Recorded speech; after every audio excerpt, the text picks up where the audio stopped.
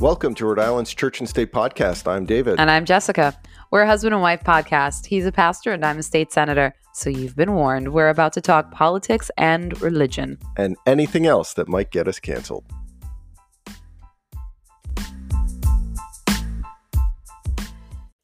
Hey everyone. Today we're going to give you a short introduction into how Rhode Island's legislature works. We're fortunate enough to have someone on the inside, my wife, Senator Dela Cruz. Got a man on the inside.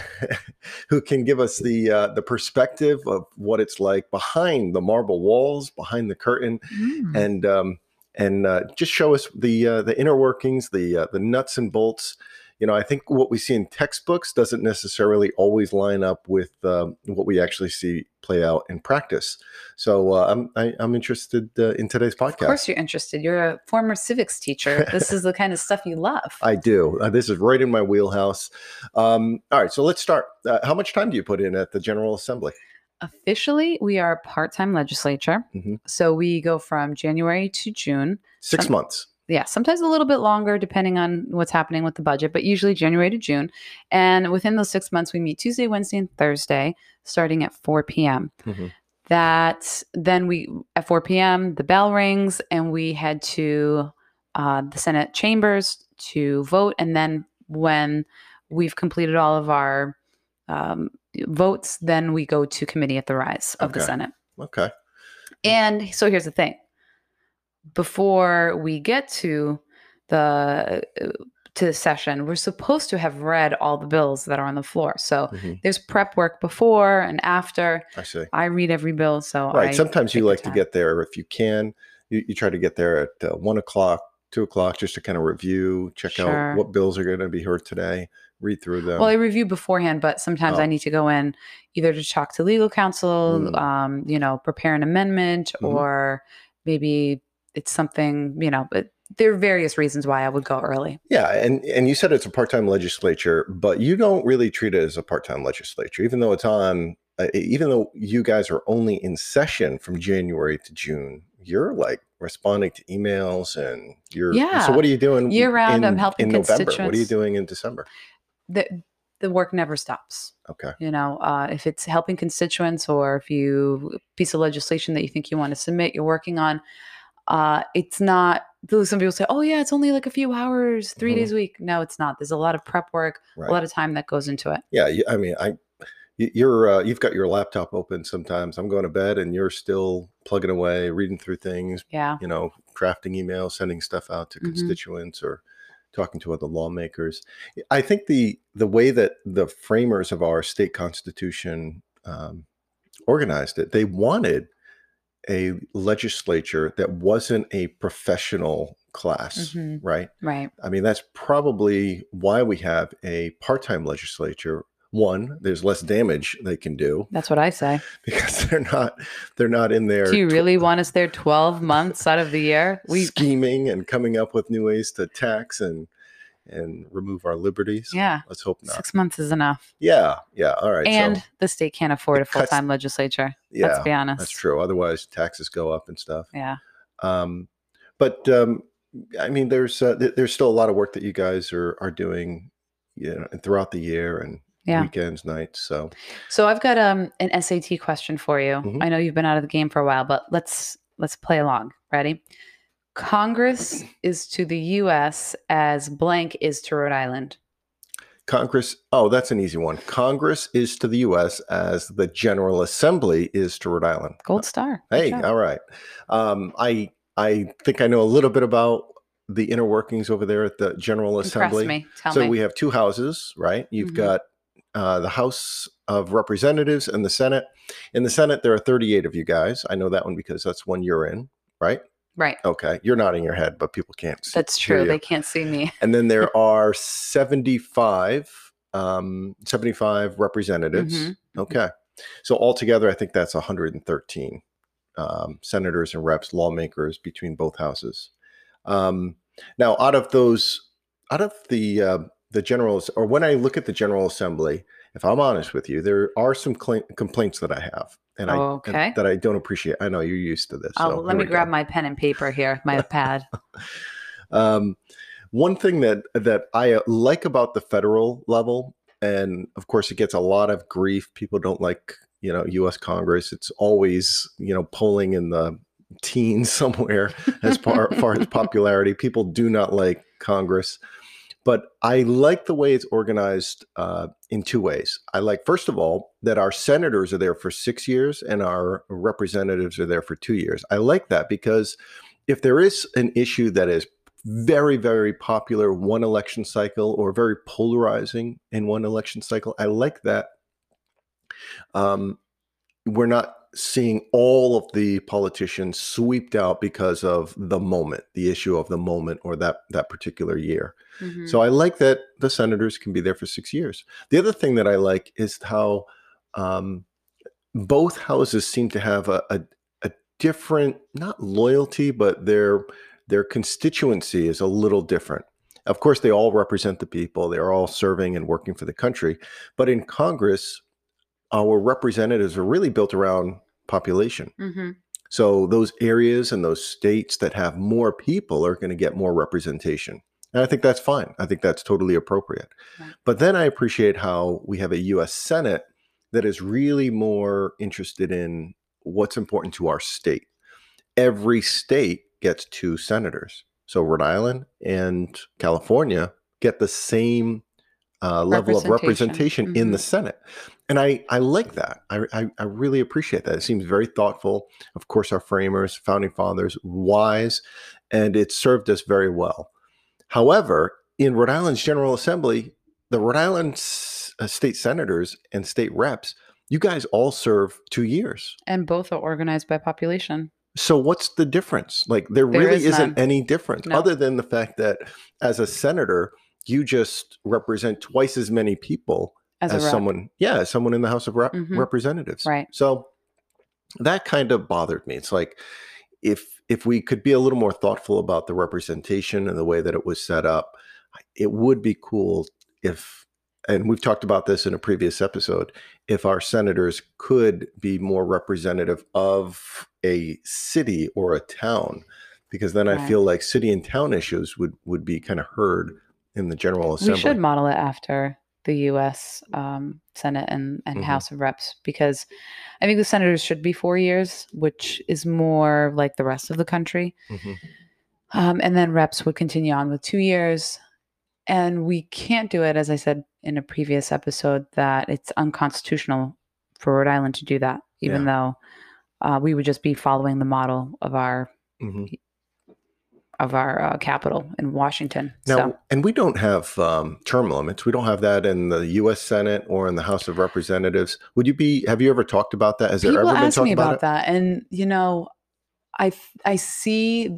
I see why people say that. But they support term limits. Yeah, I see why people support term limits, but elections are also where people can vote a senator or a representative out of mm-hmm. office. Mm-hmm. So you feel like term limits should be decided at the ballot box. Every election is an opportunity for a term to be limited. I haven't decided yet, but I tend to lean that way. I would put on, personally, I would give myself a term limit and say, okay, at this point, mm-hmm. Enough, but I'm just not sure yet. Yeah. Yeah, I'm torn. Okay.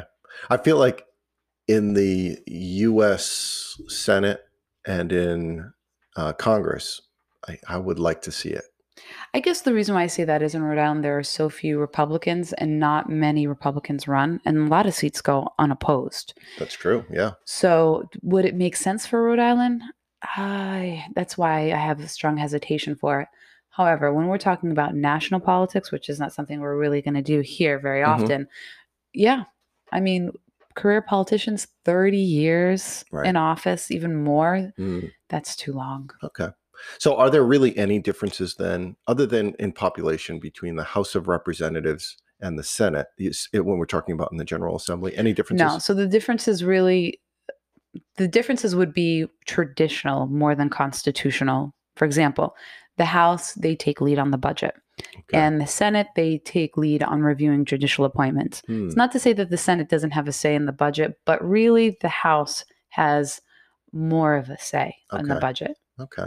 And in the House, they have a Judiciary Committee, but you're Mm-hmm. saying that there seems to be more deference or more, um, at least in the state Senate, the Senate takes more of the leadership on judiciary nominations They and do, appointments. but they've already been vetted before they come before the Judiciary Committee.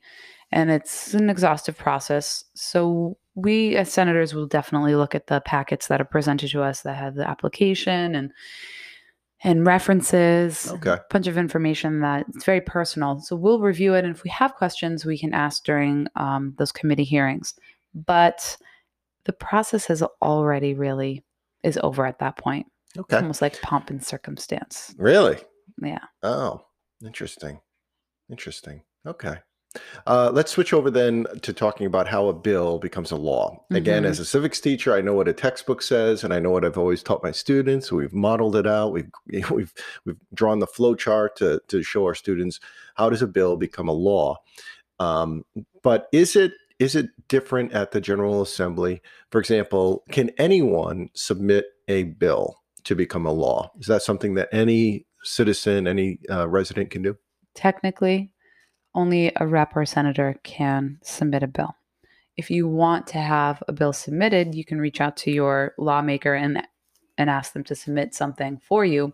For example, like the attorney general, the secretary of state, the governor will approach a senator or a rep and say, this is a piece of legislation that I'd like passed. So when in committee, you'll see who the sponsor is, but in parentheses further down a little bit, it will say secretary of state. And then you'll know that this is a piece of legislation that they would like to get passed, but ask the senator to do it for them. I see. To submit it on their behalf because they can't. I also have submitted legislation on the 3 towns that I represent. They've, have town council meetings, pass a resolution. And so then I submit that to the legislature and even constituents. Interesting. There was a time when it had to be 10 years ago. I remember meeting with a state senator and a state rep in the previous town we lived in. Yes, and I had remember. to amend the general laws in the state because there was an issue that was happening in town. And, and I noticed it, talked to our state rep and state senator at the time. And they got it done. I was really impressed. I was like, oh man, is this just a meeting and it's not going to go anywhere? But I was really impressed with how, kudos to them. Yes, they were very responsive and worked hard on our behalf. So I appreciated that. But then I've seen other lawmakers who are willing to submit some bills that they haven't even read. Like there was one time a lawmaker submitted a bill that didn't come from a constituent, wasn't even from someone from Rhode Island, but someone like out in the Midwest or something, submitted this thing. And then it blew up because the media caught wind of it and said, this is a terrible bill. Who put their name to it? I remember getting the email myself. Oh. And and you shot it down. The amount of emails that come in to my inbox, if they're not from a constituent, they don't take priority. I always read constituent emails first. And I remember seeing this and I deleted it, but sometimes there may be a good idea. Sometimes you talk to a legislator from another state and they're saying, this is what we're doing. And I might be like, oh, that's a great idea.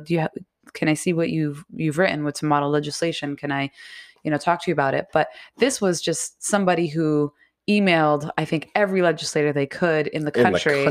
Like maybe thousands of people. And there was one, of course, in Rhode Island that took the bait and ran with it. Yeah, well, they were co-sponsors, I believe. So, and then there was a time in the House, I remember one of the reps had said that he wanted to be removed from a bill and it was a big deal. It was in the Providence Journal. Yes. And he said, I didn't read the bill. I just assumed what the sponsor had said about the bill was true. So I signed on. Now, I want to be honest with you. Have you ever voted on a bill that you haven't read? No, I haven't. I've read every bill. Every bill that comes before me. Kudos to you. I've read. That's really good. That says something about you. All right. The next step after a bill is drafted and it's put together, it's written out, legal counsel kind of weighs in. Sponsors are found, right? You go around and you guys literally walk around and ask each other, hey, do you want to sign on to my bill? Will you put your name to it? I've said no a lot of times. Yeah. As a lawmaker, I would imagine that's something you just have to get used to. You can't say yes to everything. Otherwise, you're lying or you're being disingenuous. Yeah. So you end up saying no to a lot of people, but you end up getting people to sign on to your legislation. Yeah, sometimes they say yes, and I'll also ask. Are you treated like a do they walk around saying leper? Yeah, because you're a Republican and they refuse to sign it. Do you ever get Democrats to sign on to your legislation? I try to have all of my legislation be bipartisan. That's good. Yeah. Okay, that's good practice. And what's the worst? That's interesting. Yeah, I try. Some legislation, and with COVID, it's been a little weird because not everybody is in session early, and some of them leave right away, and so you're trying to find people to sign. So we've been working around that. But yeah, I've gotten my fair share of no's as well. Okay. All right. So after you've got those sponsors and people are deciding whether or not they want to be a part of it, it goes to committee. What committees have you been a part of?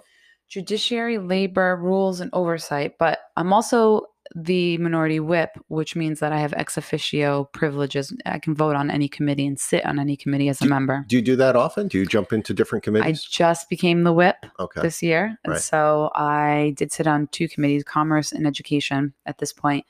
And I will point out that the difference between the House and the Senate here is that the majority and minority whip are ex officio members in the Senate, but not in the House. They don't have ex officio privileges. So you actually have a little more I don't want to say power, but a little more influence. It is power, right? You have a little more influence. You have more voting power. Yeah, we'll put it that way. You have more voting power in the Senate than you would in the House. If you were in the House, you wouldn't be able to sit on any of these committees. Not as ex officio, no. But you could vote. So in some of the committee hearings that you've been a part of, what have been some of the more memorable ones? Well, there's also there's the Second Amendment nights, the abortion nights, and just recently this year, because we haven't had every year, those are like annual happenings. But this year was the school choice and education committee that I sat through, listened to hours of testimony of parents pleading with the senators to vote down the moratorium on charter school expansions. And it sailed through committee with only 1 no vote. What I was surprised about with that committee hearing was how many of the people who testified were actually lived in the same districts as their senators who were on the committee. And as they were pleading with their senators to end this moratorium, the senators voted against the wishes of their constituents. That happens more often than you think. Why is that? Because it seems like they would be interested in, their own political survival, yet they are voting against what seemed to be the overwhelming interest of their own constituents, especially with that school choice thing. Yeah. Is there pressure? I don't want to put you on the spot, but is there pressure from leadership, or is it from in the issue of school choice? Was it maybe the teacher unions, or were there just other parents and other issues? Or other people it's all of the above. There are special interest groups that are very powerful. And the reality of the matter is that there are very little consequences come election time. We might hear like, oh, well, I'm going to vote for someone else. But these individuals keep getting reelected. And until there are some serious consequences, then, by that, I mean being ousted from your seat and having someone else take your spot, I think it will continue this way. When I think of the Second Amendment crowd, when they come, and literally thousands of them will fill the rotunda wearing their yellow shirts. So that usually people will wear a color shirt, right? Like the Moms Demand Action wear red, Coalition for Gun Violence will wear orange, and then the Second Amendment individuals will wear yellow. And it is a overwhelming majority of yellow shirts in that building. Not all of them will testify, but that visual tells you, the majority of people here that are taking time out of work to testify, to exercise their First Amendment right, they're against this legislation. And yet the legislation passes year after year. Now, let's talk about that step out of committee. So any legislation that's heard in committee, how likely is it that it's going to pass and get out of committee? Is it 50-50? Is it... I'll give you a guess. is the vast A, majority? 50-50, B, 70-30, and C, 99.99999%. I'm guessing that it's 99.99% does not get out of committee. No, if it comes out of committee and goes to the floor, then it's going to pass. All right, but how much actually gets out of committee? Most of the bills don't get out of committee. So 9 out of 10, 99 out of 10? It depends on the committee. Okay. Judiciary hears the most bills, where others, like traditionally the ethics, rules, and oversight, they don't hear as many bills. Interesting. Okay. So you're saying most bills do not get out of committee, but then something happens once it gets on the floor, it's a reversal. If it's heard in committee, it's not likely to get out. If it's heard on the floor of the Senate, you're saying 99.999% of the time that bill is going to become state law. Yeah, there are a few bills that senators vote their conscience or their beliefs, their convictions. One of them happened with the abortion night, where it was a very close vote in the Senate. But then there was another bill, which was an odd one to me, that there was like a registration list of people who abused animals. That one was shot down, but it was a close one. And I was shocked because every bill that comes to the floor is going to pass. Okay. Yeah. But just because it passes on the Senate floor doesn't mean that it becomes state law, because the same process now has to play out in the House. Right. Okay. How often does that happen? So there's talk of every year, the Senate president or the Speaker of the House, they talk about their legislative agenda, things they want to get passed. And true to form, many times they're successful in getting it through their chamber. But is it they don't talk to each other? Like, why don't we see more of this legislation get out of both chambers? If they want it to pass both chambers, it will certainly pass both chambers. That is, and both of them need to agree on it. Both of them will agree on it. But what happens sometimes is the Senate will need to pass a bill, but the House is going to cover for them and say, well, we're not going to hear the bill. It never makes it to the floor for a vote. Okay. And same with the House. It's like an exchange, a deal. Like we're gonna pass this in the Senate House side, but you're not gonna pass it in the House, and you're gonna pass something in the House, but we're not gonna pass it in the Senate. But then you add the executive branch to it, and if they want something, then they'll negotiate, the three of them, what passes, what stays. I need to pass this to look good, but you're gonna kill it because I know it's gonna be bad, like a bad bill for the state or because XYZ. Wow. Is that a theory that you have, or is that just something that is common knowledge among lawmakers? It's common knowledge. Yeah. And the reason this happens is because for 80 years, we've had one party rule. It's not healthy for the country, for the state. Yeah. It wouldn't be healthy for the country either. Sure. But for 80 years, you have, there is no accountability or oversight. Right. And so you can do these things. However, if Republicans were in power for 80 years, we would have our own set of issues. Yeah. It wouldn't be, hunky-dory, rainbows and butterflies. It's never healthy when you see one party run the legislature for 80 years. You right. don't have a vibrant debate. There's not a fear of election cycle. Yeah. Like, am I going to lose the seat? Am I going to lose control of the chamber or one of the houses? I mean, I think that's one of the things that kind of keeps Rhode Island from going too far to the right or too far to the left, is it does have that healthy pendulum swing between the two parties.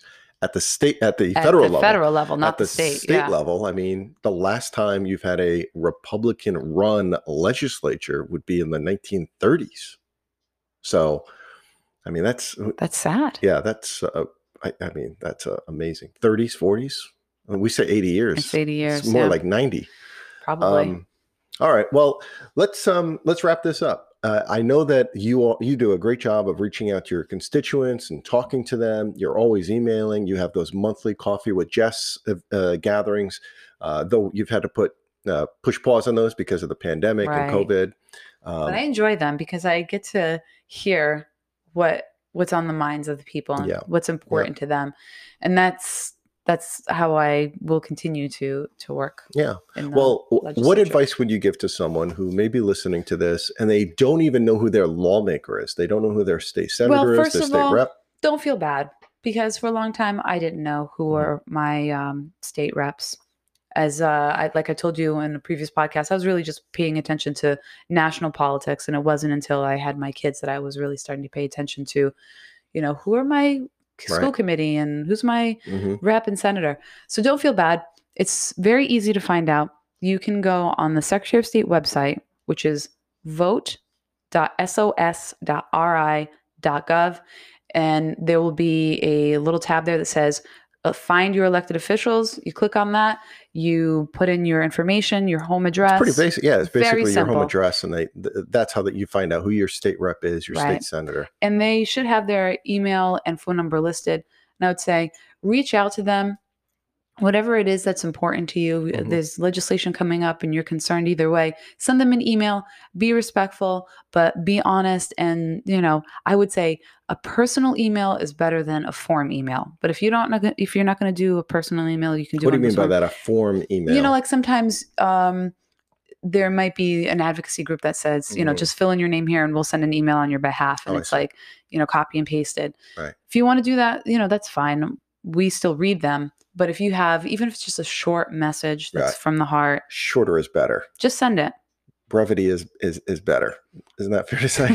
Get to the point. I mean, it sounds like you've got a lot of emails that you're pouring through. I do have a lot of emails and I read each one of my constituents' emails, but sometimes they have really good information in their statistics and otherwise. So yeah. Okay. That's why I say be personal, like share whatever's on your heart. Right. And reach out to them. Some of them have Facebook. They've got Twitter accounts. I mean, they're trying to be as accessible as they can. I know you're always trying to come up with new ways to do that. Again, I think this podcast is another way for you to communicate and get out your own message to your constituents. But I would encourage you, do it. I remember the first time I sat down with a state senator or state rep, I was very nervous about it, but they're people just like you and I. Regular Joe Schmo. Yeah. Sometimes they're working, you're catching them after work or during their lunch break, but most of them want to be accessible. They want to help you. They want to represent you well. Otherwise they wouldn't be up there, or they're going to get voted out. We kind of have a good system for getting rid of the bad ones. All right. Well, that wraps up this podcast. Stick around for the closing thoughts. Prime Minister Winston Churchill said, "Success is stumbling from failure to failure with no loss of enthusiasm."